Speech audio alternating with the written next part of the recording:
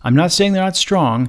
It's just that runners tend to have a lighter body frame. I think it's easier to run when you have a lighter body frame. I think it has to do with that ratio, not having a tremendous muscle mass and having just a regular amount of body fat, I think can also set you up for type 2 diabetes in certain circumstances. Hi, and welcome to the Solving Type 2 Diabetes podcast. I'm Tom, and I'll be your host as I share what I'm doing in my daily life to solve my type 2 diabetes. Listen in as I share the food, movement, and tools that I'm using each day. This podcast is intended for entertainment purposes only. For a full transcript or to follow the Solving Type 2 Diabetes podcast on social media, please head over to solvingtype2diabetes.com for all those links and more. Now, on to the show.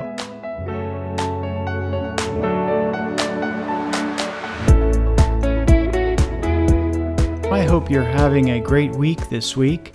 Thanks for coming back and visiting again. Before I get too far into my week, I'd like to ask you a favor. It's a favor that I ask every week. Would you please share this podcast with someone that you care about? That person might have type 2 diabetes. That person might be living with or caring for a person with type 2 diabetes, or maybe someone who you think just might be interested. That sure would help a lot. Thanks.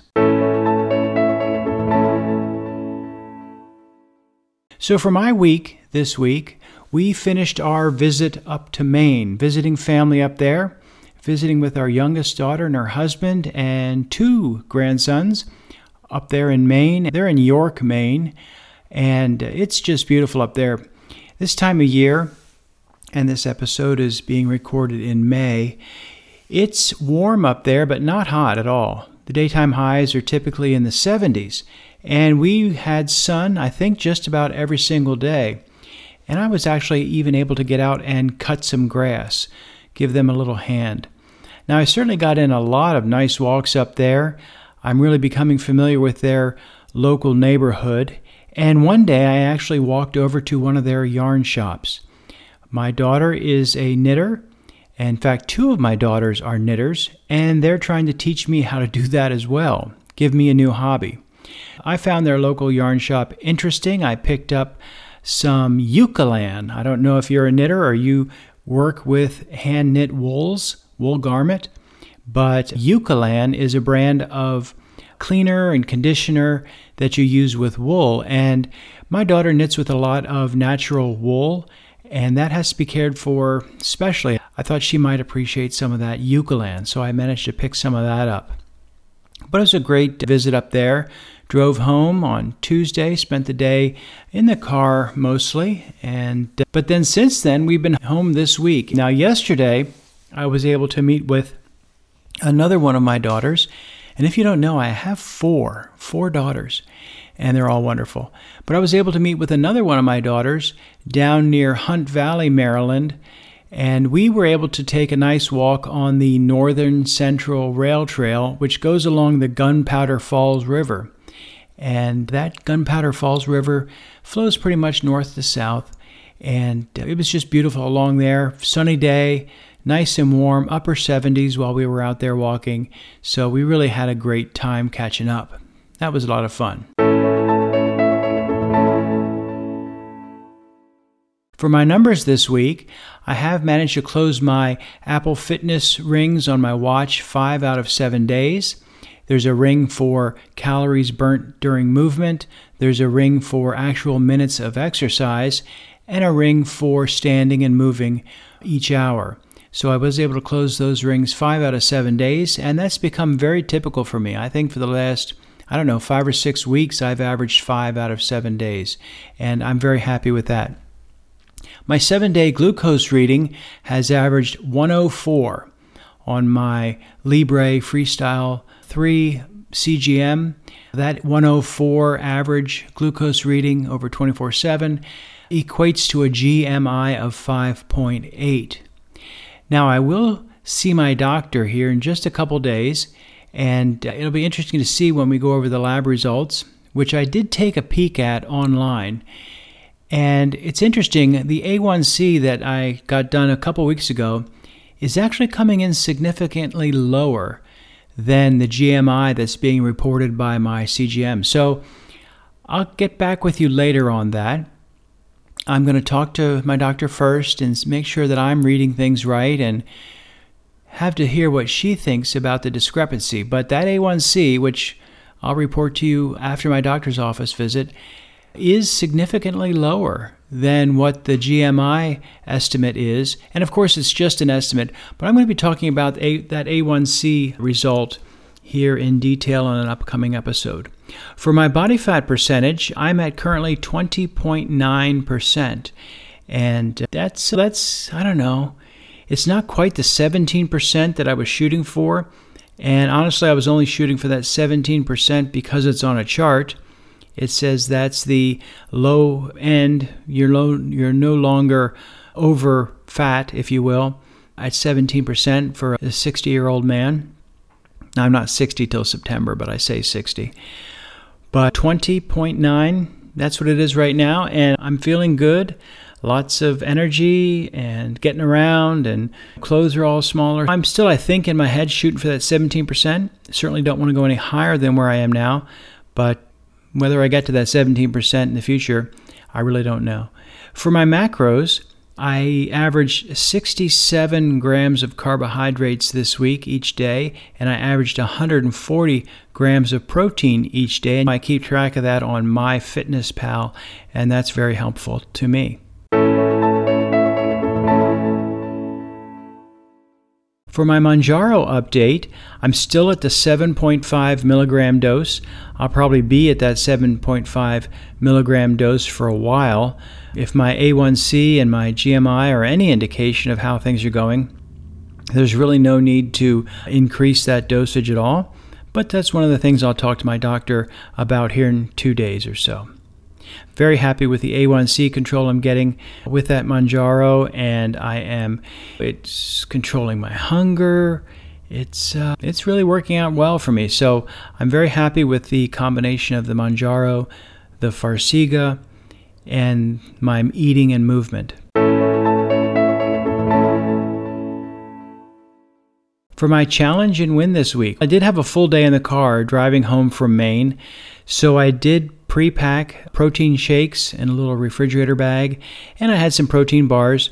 So we were in the car, I guess, about 7.5 hours from the time we started the trip till we got home, and that was most of the day. So I was able to rely on those protein shakes and bars that I brought along with me, and I had no desire to eat at any fast food place or at any rest stop, so that was good. I've been making good choices this week with portion sizes, and when I was out at restaurants getting low-carb options, like after our walk yesterday by the Gunpowder Falls River with my daughter, we went to Iron Rooster, and I had two of my favorites, scrapple and scrambled eggs, and that was great.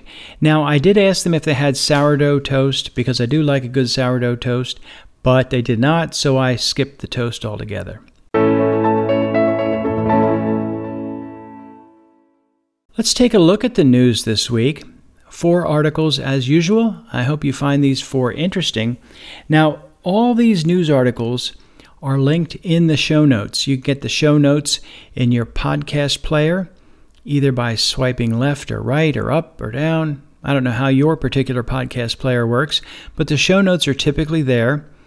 Or you can always find them over at the website solvingtype2diabetes.com.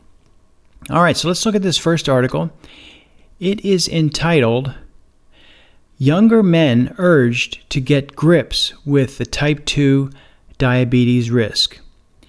They're focusing on men under the age of 40. They're hoping that they can be spurred on to improving their health.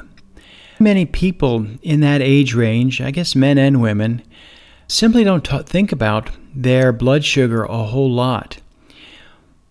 But what this study is showing is that if they can get changes in their lifestyle at this age, they can usually head off ever getting type 2 diabetes.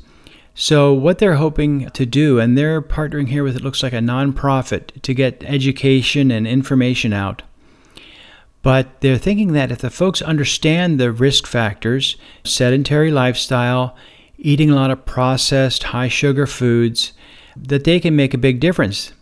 They found out that in surveying 2,000 men of this age group, 82% on average were eating less than 5 fruits and vegetables a day and getting less than 150 minutes of exercise a week. So they're falling short of those recommendations. And they are eating a lot of takeout food, a lot of processed food, fast food, that kind of thing. And that's making up a large part of their diet for a significant portion of these men. So what they're hoping is by heading off their maybe poor lifestyle choices early, they can completely avoid a diagnosis of type 2 diabetes, which makes total sense to me. I certainly didn't take it seriously in my 30s and 40s or 20s or any of those ages. And it was only about, 15 years ago or so, late 40s, where I started taking it seriously, and that was only after I got a diagnosis of type 2 diabetes. So I think it's a good thing. Let's look at this second article here. Now, this is very cool. We talked about this topic in a news article a few months ago, and there it was just in the research stage. But here's this article. It's entitled, FDA Clears Bionic Pancreas Developed in Brigham University Lab for People with Type 1 Diabetes. I'm sorry, it's Boston University Lab.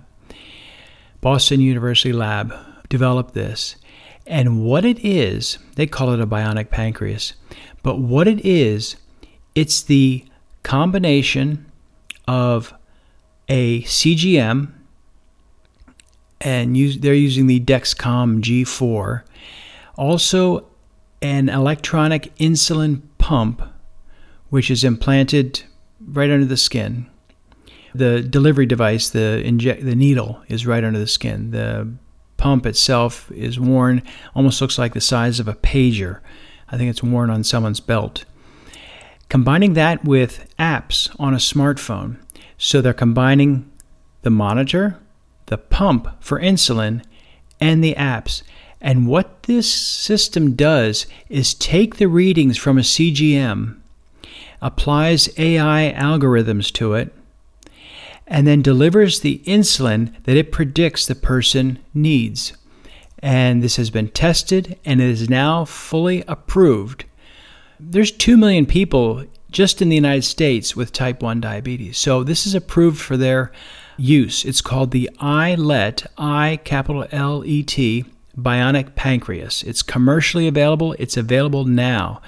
So they've been working on this evidently for 2 decades, trying to develop all the electronics, all the smarts, the artificial intelligence, all these things.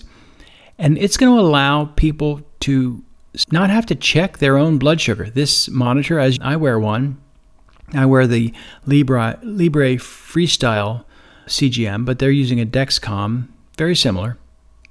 It's going to allow that to just continually track their blood sugar levels. And then these are for people who are dependent on insulin, don't forget. So it will deliver the insulin that this person needs automatically. Evidently, it constantly monitors and can constantly adjust the very slow delivery of this insulin. And it's just fantastic. If everything's working, and again, this has been tested and approved, and it's commercially available now, but if everything's working, it's putting their diabetes management on autopilot. And that is just phenomenal. No longer does a person have to worry about constantly injecting or manually adjusting their pump or constantly checking their blood sugar levels. This system works seamlessly and puts it all together for the person, which I think is fabulous. All right, this next article is entitled Metformin Failure in Type 2 Diabetes. Now, I took metformin for years.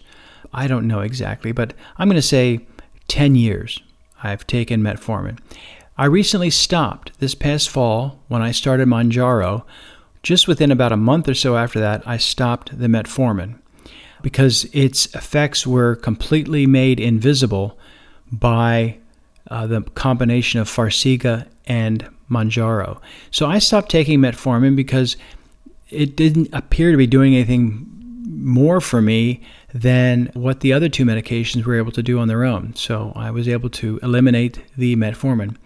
But it's saying here that usually, or quite often, these people stop having positive results from metformin, even though it is usually the typical drug given to people newly diagnosed with type 2 diabetes. But they're saying that within 18 months, about a third of these people either were no longer getting benefits from the metformin or required an additional medication to be added. And they're saying that there could be many factors, and it could be people's age, it could be the starting A1C level, it could be many things, but what they're saying is that metformin is no longer considered the gold standard for long-term care and management of type 2 diabetes, which is something I found myself. And I think in the past, people said that type 2 diabetes was a progressive disease. It's going to get worse. You're going to have to start taking insulin, all these things. But now with what we know and what's available, I'm not sure that's true anymore. I know in my case and many cases that I'm hearing about, the symptoms of type 2 diabetes, namely the high blood sugar, can be put into remission. And once your blood sugar is under control, those secondary factors like kidney disease, heart disease, eye disease, all these other issues, amputations, things like that, once your blood sugar is in control, those things would not progress. All right, let's take a look at this last article. It's entitled, Study Shows Dementia Risk Increases the Earlier a Person Develops Diabetes. Now, we talked about something very similar during the last episode, and that was folks who had a stroke had a much worse prognosis if they had type 2 diabetes.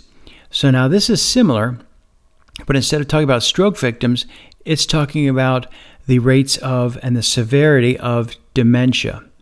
And what this study has shown is that folks who have type 2 diabetes have a greater risk of developing dementia later on in life.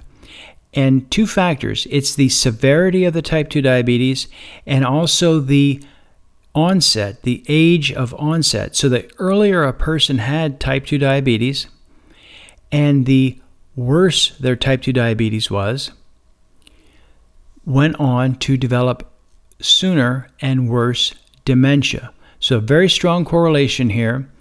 And they said that it is not being identified as a cause. However, it is a strong correlation. So last week we talked about if you had a stroke with type 2 diabetes, you had a worse outcome with your mental and cognitive abilities.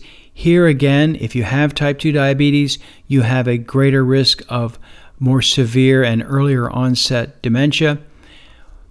All these articles point to the fact that type 2 diabetes is more severe than just, dealing with high blood sugar. It is all those things that can happen as a result of having long-term high blood sugar. So, hope you found those articles interesting. Let's take a look at today's topic. Now, last week I said we were going to talk about carbohydrates. In fact, I said I'm going to share the 5 best carbohydrates in solving type 2 diabetes. Now, I'm not a nutritionist. I'm not a dietitian. I'm not telling you what to eat by any means. But what I'm sharing here are what I found in my own personal life to be the 5 best carbohydrates when I'm trying to solve my type 2 diabetes for myself. Now, I'm going to start with number 5 and work up to number 1. Number 5 is good. Number 1 is awesome. So let's start with number 5. And I mentioned this a little bit earlier when I talked about eating in a restaurant. And number 5 is real sourdough bread. Now, I'm talking about bread that is made not in a factory, but made by somebody's hands using sourdough starter. There's something about this naturally created bread where bacteria is able to get in there and work on those wheat, flour substances, whatever you will. I guess they work on the gluten, they work on the various proteins in the bread, and the yeast and the bacteria, they get in there and perform some kind of magic. And I think it's a magic that does not happen in factory-produced, quick-rising, instant yeast type breads. This is something that's going on because you cannot live if you are eating wheat flour. But you could live for quite a long time by eating sourdough bread. So what happens there? Because the only thing that's added is these bacteria, these yeasts that's floating around in the air. But they do something. All that bubbling and bacteria burping, if you will. It might be another kind of gas, I don't know.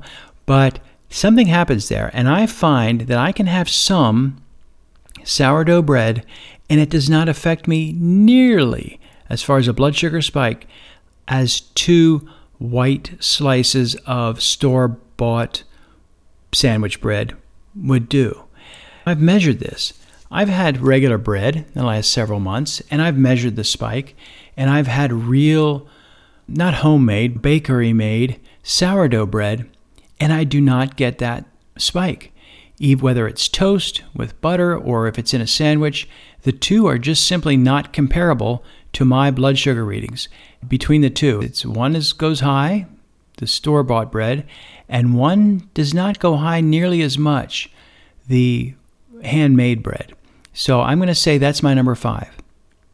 My number 4, getting a little bit better, low-carb wraps. Now, I love to have the Carb Balance brand of low-carb wraps. These are tortilla wraps, burrito wraps, whatever you want to call them. But they only have 3 or 4 grams of carbohydrates that are digestible, what folks call net carbs. But they have 15 grams of fiber, which is not digestible. And they have a few grams of protein and a couple grams of fat, a little bit. But they are very low-carb wraps. And for one large wrap, I'm going to say it's the size of a dinner plate, they typically have about 4 grams of carbs, net carbs. But you're also getting that 15 grams of fiber. And when I put lunch meat, cheese, mayo, lettuce, whatever, in those wraps and have them for lunch, for example, first of all, they're large enough. I only have one. And I don't notice any blood sugar spike whatsoever. And again, as I just mentioned, if I would put a sandwich of the same ingredients on between, let's say, 2 slices of white bread, I would notice a large blood sugar spike. So that is my number 4, the low-carb, high-fiber wraps. Number 3. Now, believe it or not, number 3 is potatoes. Now, I'm not talking about a mound of potatoes, but I am talking about maybe a medium-sized baked potato or potato salad or something like that. But not 2 pounds of potato salad, maybe half a cup, 3/4 of a cup, something like that. But when I eat potatoes, I only notice a very small blood sugar spike. Not sure what it is about me and potatoes, but we seem to get along fairly well. And I don't mind having them a normal portion with a meal or, like I said, as a side or with a steak or something like that. Don't mind it at all. Very little blip. Don't have much of a spike at all from that. Number 2, getting almost to the top now. Number 2 is non-starchy vegetables. Now, I'm talking about everything from lettuce and carrots and green beans. I'm not talking about corn so much, and I'm not talking about peas so much, although they're not terrible, but non-starchy vegetables, things that go crunch. I find I don't get any type of blood sugar spike when I eat those at all. I can have a huge chef salad. It has cucumber, radish, carrot, lettuce, various types of things, vegetables, and I don't get any spike whatsoever. And in fact, it might take more calories to eat a salad than it does that are contained in the salad vegetables themselves. So I don't find any problem with those. I could eat non-starchy vegetables all day long, every day, and it would not affect my blood sugar whatsoever. Now for me, what I found to be the number one carbohydrate in helping me solve my type 2 diabetes, should I put a drum roll in here? I'm not sure. But anyway, my number one is beans. Kidney beans, navy beans, white beans, black beans, red beans, almost any kind of beans you can think of. Now, I normally have beans in chili. My wife made some great chili just yesterday, as a matter of fact, and I had a large bowl. There's had to be at least 2 cups of beans and meat and chili, onions, things like that in there. But I bet half of that was made up of beans. And I saw absolutely no blood sugar spike from that at all. Beans for me are very filling. They have a whole lot of fiber, so they take a while to digest. And I think what sugar is in beans, naturally occurring sugars and carbohydrates in the beans, gets digested over a longer period of time because you couple that with meat or other things. And again, I don't see any spike at all. And I could have a large bowl of chili, if I wanted, every day for lunch. And it would be no problem whatsoever. They're yummy, they're filling. So beans are my number one. So counting down from 5 to 1. Real sourdough bread. Low carb, high fiber wraps. Potatoes. Non-starchy vegetables. And number 1, beans. Those are my best carbs. Let's take a look at your questions. Now, I have a comment from Kathy. It's not really a question, but let's go. Kathy writes, "Hi, Tom. I'm enjoying the podcast. Look forward to Mondays and congratulate you on your great progress." Oh, thanks, Kathy. I don't have a question, but wondered if it's possible for you to pass on my email to Sue, whose question you read this week. I, too, am a, quote, skinny diabetic. I've never had a weight problem, tried to eat healthy. I've been a runner. I think Sue was a runner too, for the past 25 years, and was floored when I got the diagnosis of type 2. Most everything I've read is directed towards those who would benefit from weight loss. Till now, I haven't heard of anyone else who is in a similar situation as mine until Sue, and I'd love to connect with her. Thanks so much and keep up the great work, Kathy. Thank you very much, Kathy. I am happy to hear, number one, that you are working on your type 2 diabetes, but that you were able to find someone in a similar situation with Sue. And if you remember, everyone, we did talk about Sue's letter last week, and she was mentioning how she's not at all anywhere near being overweight, yet also got a diagnosis of type 2 diabetes. So I was able to put Kathy in touch with Sue, and I hope they're able to share experiences. And I would encourage Kathy, Sue, or anyone else, write back in. Let us know how it's going. Let us know if you can relate to and have familiarity with others who have written in, and maybe share your experiences as well. And I think it's true. Folks who are not overweight are typically not getting a diagnosis of type 2 diabetes, but it does happen.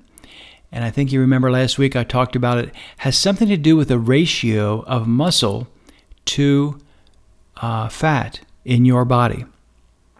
And I think they're finding that runners, folks who maybe don't have a tremendous muscle mass, I'm not saying they're not strong, it's just that runners tend to have a lighter body frame.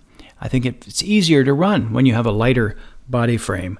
I think it has to do with that ratio, not having a tremendous muscle mass and having just a regular amount of body fat, I think can also set you up for type 2 diabetes in certain circumstances. But anyway, Kathy, great to hear from you.